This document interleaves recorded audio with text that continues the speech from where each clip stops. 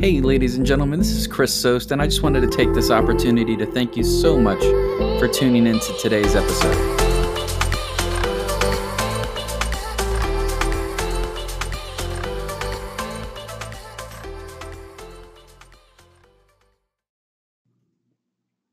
Good day, ladies and gentlemen, and thank you for tuning in to this episode of The Entrepreneur's Mindset.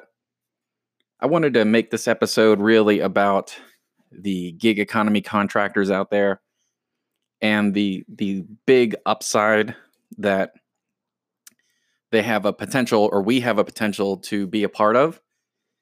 So today I wanted to talk about the Lyft IPO that is launching, Uber's IPO that launches in April, why you should invest, or why invest in these companies, why not, and the most important part is getting our feelings out of the way of making good, rational decisions. So let's start with the obvious. At the beginning of this month, Lyft said that they were going public, and now we have more details that they are going to be garnering more than a $20 billion valuation.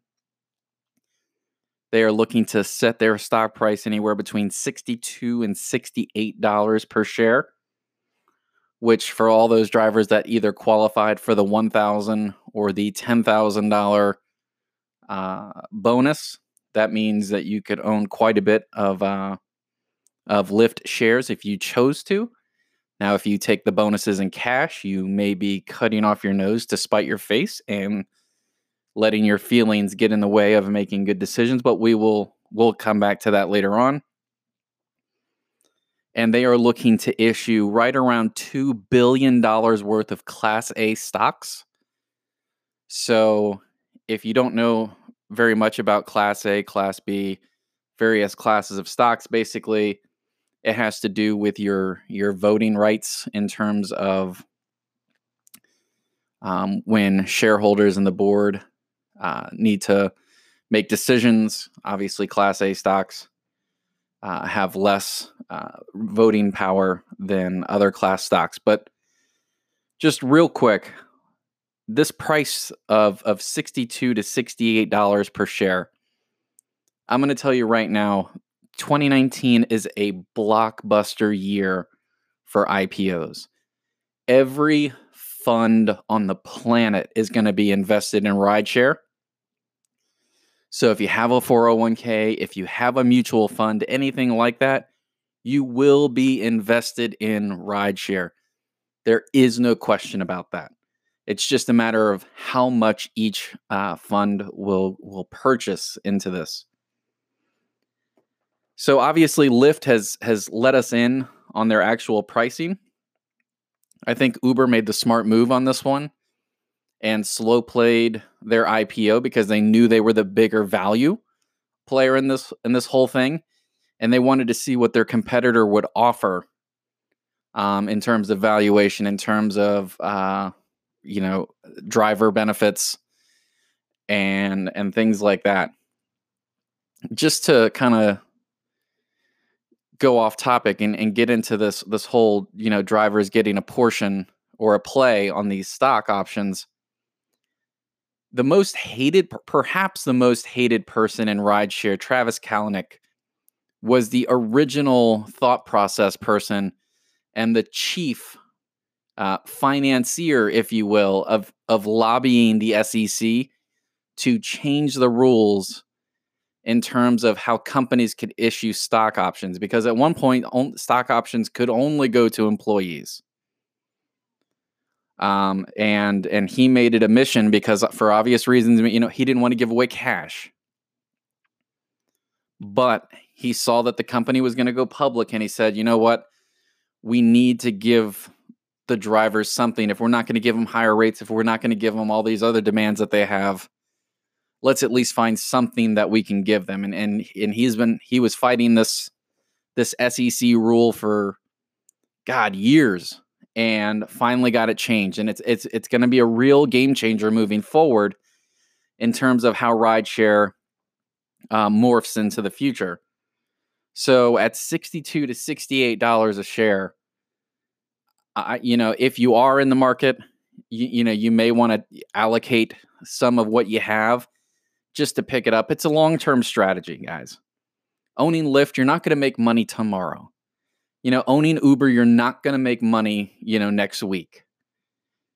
It's not about that. It's a long-term strategy. Think about the early investors in Amazon for a second. Really think about the early investors in Amazon for a second. People that bought their IPO in 97 and the company didn't see its first quarterly profit until 2003. Q4 of 2003 nonetheless.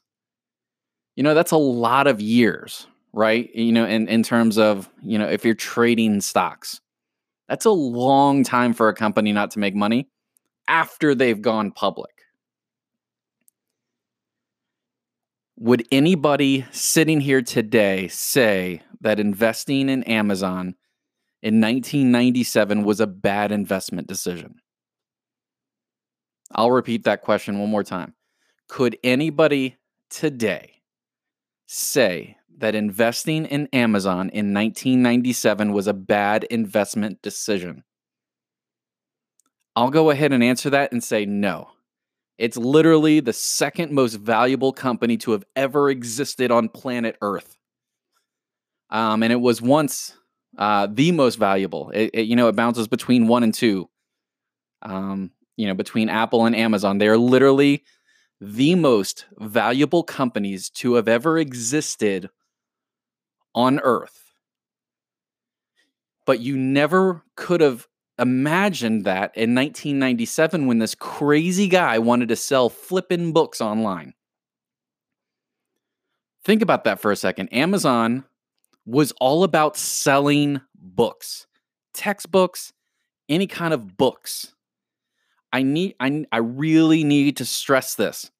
They were all about selling books. Fast forward to today, and Amazon literally sells everything from books to delivering groceries to your door. Think about the expansion that they made from this little old company that was selling books online in 1995, 96, 97, and now they literally sell everything and can have most things to your door in 2 hours or less.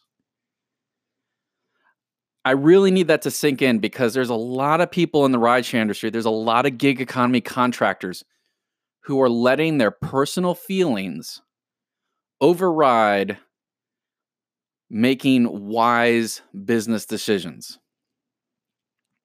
If you are a driver that got in on the Lyft IPO, you completed 10,000 rides and you have the ability to take that $1,000 that they're willing to give you.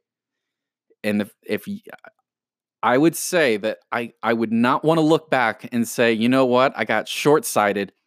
I took the 1K, I blew that money, and then 10 years from now realize that 1K could be worth $35,000. And you're just like, damn, like I let my feelings get in the way. So we already know what Lyft is offering. $62 to $68 per share. They're looking to sell $2 billion worth of Class A stocks for their IPO. They're looking for a valuation somewhere north of $20 billion, probably $25 billion. Top side $30 billion, but that's pushing the top side. Moving on is Uber's IPO, which they have released some more information.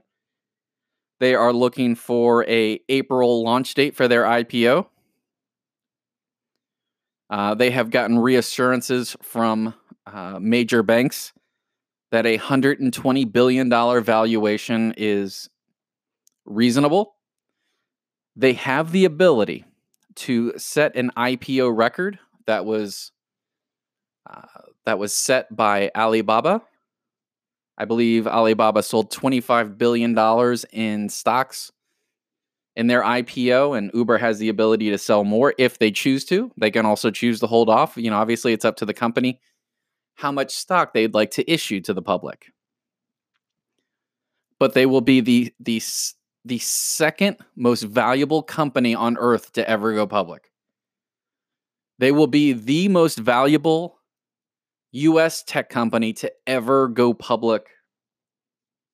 Period. Hands down.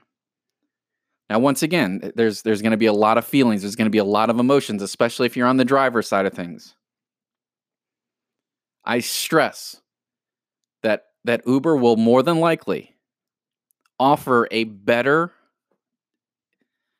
term on what they're willing to give drivers, when it comes to the requirements. So with Lyft, it was 10,000 or 20,000 rides. I'd have to guess that Uber can play with that number a little bit and go anywhere between 5,000 and 7,000 rides, and 12,000 and 15,000 rides on their top end. I would take stock in every company that you have the ability to take stock in.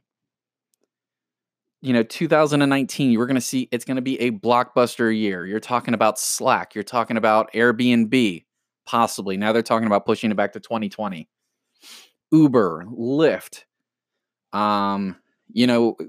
Just some economic news. We're looking at lower wages rising faster than higher wage jobs right now. I think lower wage jobs are growing at 5%, whereas the higher income brackets are only growing at 2% in terms of their wages. So we're having a strong job market.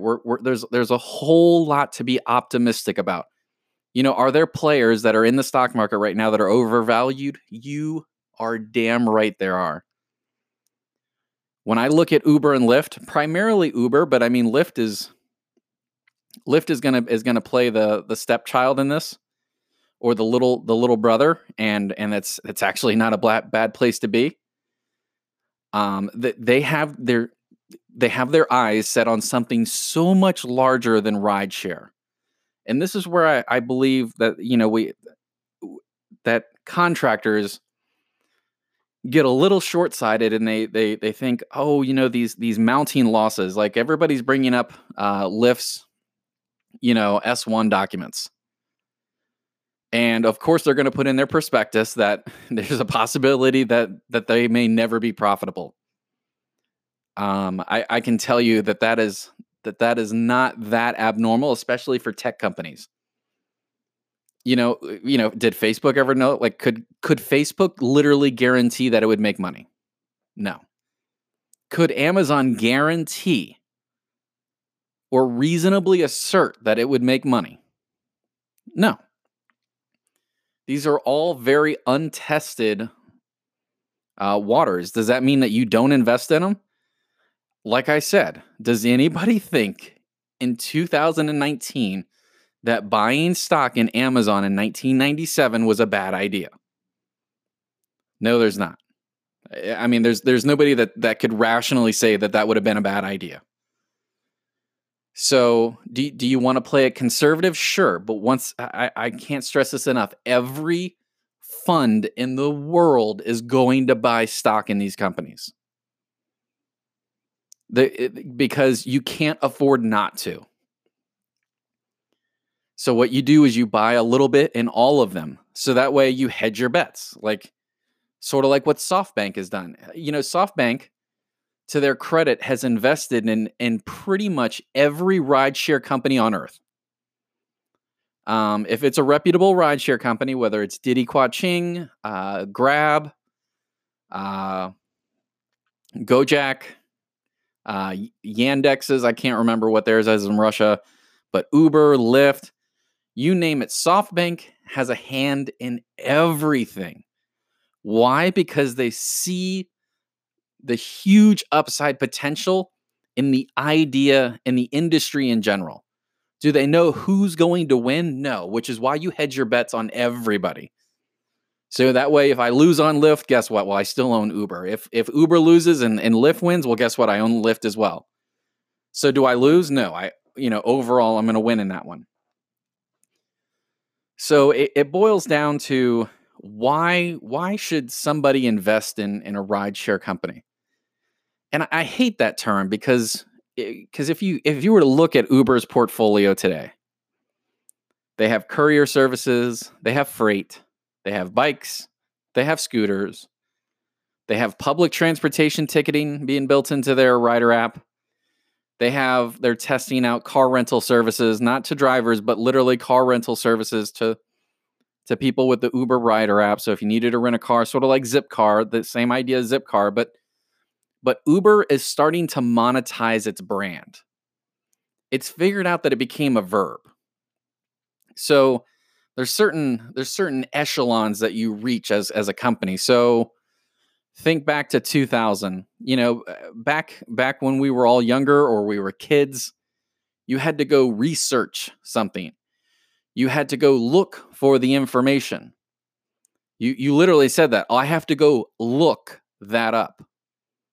In today's day and age, what does everybody say? What's the capital of this? I don't know. Google it. I don't know. Google it. Google it. Google it. Google became a verb. To find info about something, open the Google app and type in the search box. And I don't know if you Also tap the microphone or say, "Okay, Google." For more help, tap more info below. cancel. You guys obviously know that I own an Android now. So the idea is really simple, guys. When your company becomes a verb, you've pretty much made it. I mean, you really have to screw something up in order for you not to continue on. And that's the trajectory that Uber is on. Now everybody points out, oh, they were blowing $20 million a month on autonomous vehicles. Yes, they are. Or yes, they were. It's just something that you do as a company when you're at that level. So that's why when you look on a paper and you go, oh, they lost $961 million last year. They lost $1.7 million or $1.7 billion last year. They lost it on research and development. They lost it on incentives. They lost it on market share growth or on user base growth. But when you look at operationally, like how many employees do we have? How much are we paying drivers? How much revenue do we have coming in? They're cash positive entities. But yes, they are blowing tons of money on all these new things. And the reason is because who wants to become the next taxi cab company? Like it's real simple as a contractor to be like, oh, they should really focus on rideshare. No. Why? So they could become yellow cab?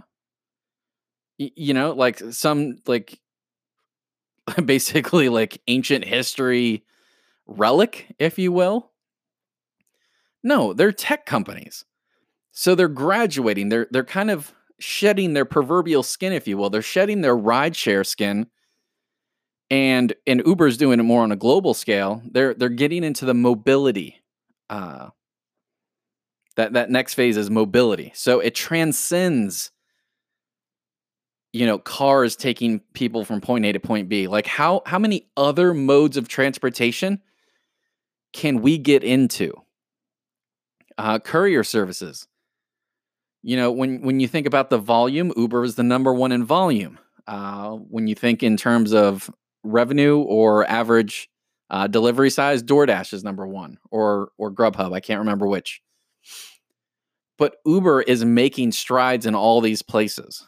Uber is actually taking on their co-founder Travis in the commercial kitchen rental space. They're going to test that out. And the reason is they have this amazing technology. And what makes the technology amazing isn't necessarily the software itself. It is the cult-like following of active users. That's what makes Uber valuable. Is they've eclipsed 100 million active users. So that's people that use their apps at least once a month. That's massive. They have over 100 million. And all they have to do is hit 125 million by the end of 2019 in order to beat forecasts. So when you're valuing Uber, you're not looking at revenue necessarily. Like I don't want to digress into another subject, but I worked for a company that really focused on the bottom line. So they were always looking at every ride and making money. And you can't do that in 2019. If you're a tech company, you have to be willing to go deep. Uber didn't garner over $25 billion in capital investment because their software gets people from point A to point B. Lyft hasn't garnered the billions of dollars that they've received in capital investment because they give people give people rides from point A to point B. They are technology companies. They're not taxi cab companies. If you're a gig economy contractor and you contracted with them, you are the taxi cab operator. Uber and Lyft, they're not the company. They're not the taxi cab company. You do your thing and they're doing theirs. So to just kind of like sum all this up, I stress that if you have the ability, if you're given these bonuses by either company, do not cut off your nose to spite your own face. Don't let your emotions hinder your ability to make wise decisions in the future. Even if you were to just take the stock and sell it 2 months from now, at least you bought it, at least you owned it,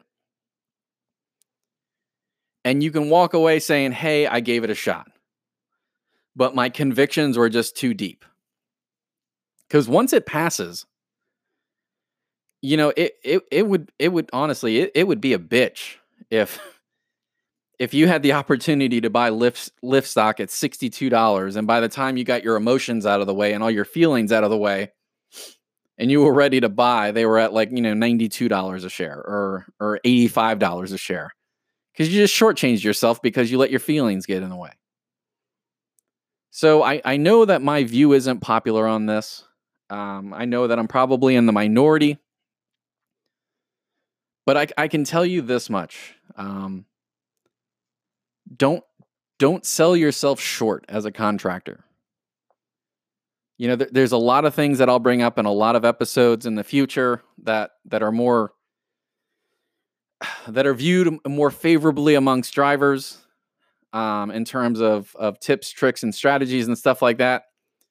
But this is the one place where I've got to get my own feelings out of the way, and I've got to make solid, rational financial decisions because I'm 34 years old. I have a ton of time to sit on stocks.